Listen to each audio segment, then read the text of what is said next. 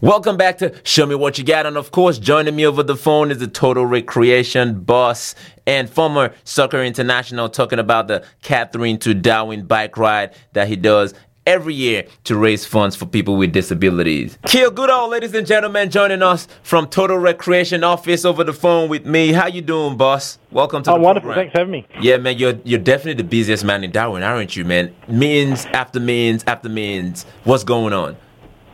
We are getting prepared for our annual Catherine to Darwin Challenge. Beautiful. And of course, I had you on the show a few months back, and we talked about this, and I said I was going to get involved with this in some way. You know, I'm still on the fence with that one, but of course, I've been working out every day. You know, it was supposed to be from Catherine to Darwin, but it's been cut short now, of course, because of COVID-19. Run us through what you have improvised with this. That's right. So previously it was a ride from Catherine back up to Darwin, so it was over 3 days. This year, because of, as you mentioned, COVID-19, we've had to compress it into one huge day. So it's on Sunday, the 28th of June, and we'll be riding from Marlowe's Lagoon around to Mandorah. So about 101 Ks, and we're expecting about 40 or 50 riders. Wow, that's amazing. Do I need to get a power bike for this one? No, this is cycle power only. There's no motorbikes or electric bikes for this one. This is purely under your own force, and there's plenty of training going on. There's another training ride tomorrow morning at 7 o'clock, so we've been training every Saturday for about the last 5 to 6 weeks, and we're ramping up towards the 28th, which is now only a few weeks away. Nice. No cheat codes allowed for this one. So where have you guys been training, and how can people get involved with that training session?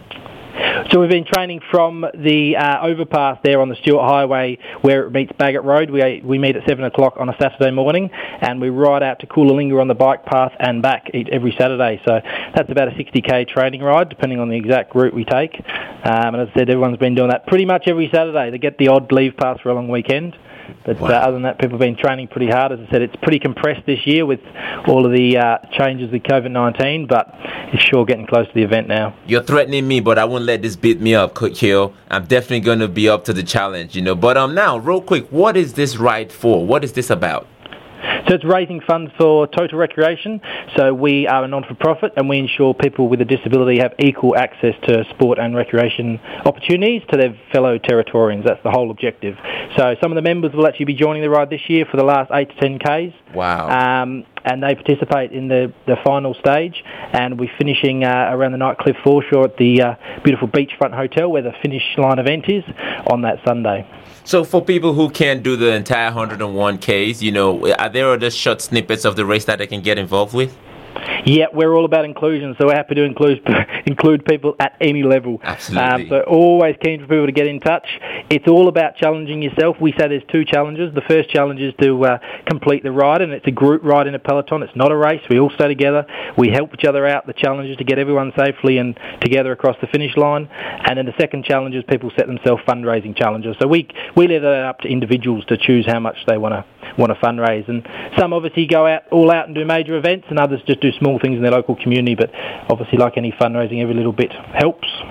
Yeah, you've definitely won me over with that one, since there are other snippets I can get involved with. And of course, people out there, you can be a part of this race in whatever capacity you're able to. It's all about inclusion, as he has said, Keel Goodall, of course. And now tell us, are there any specific requirements that we might need to be aware of? No, I mean, we're quite tight with the training now, so we're looking for people that have done some cycling before. It is 101 Ks in a single day, so we're looking for people that have ridden maybe 40, 50, 60 Ks before, because as I said, the training is a bit more compressed this year than normal.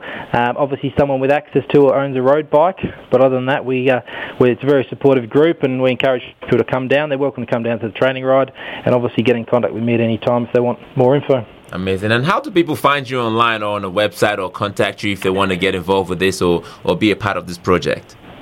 Yeah, definitely. It's all on the website like everything is now. It's www.k2dc.com.au. It's got all the rider information. There is registration through the website, and all of the details of the ride are through that website. If people need any more info, there's also contact details to myself. Amazing. And of course, over the COVID-19 break, everything was shut down. How have you been keeping active during this whole period?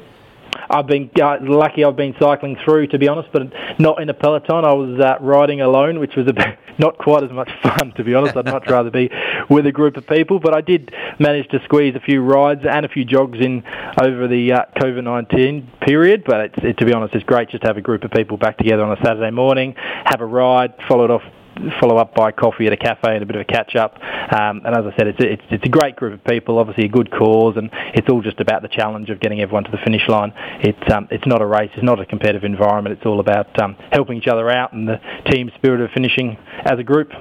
Amazing work, man. I really appreciate your work, and I'm a big fan of what you do with people with disabilities in sport. Thank you for coming on the program. But before we let you go, as always, any words of encouragement or advice out there to young ones or anyone out there, in fact, who wants to take up a sport or get active with their lifestyle?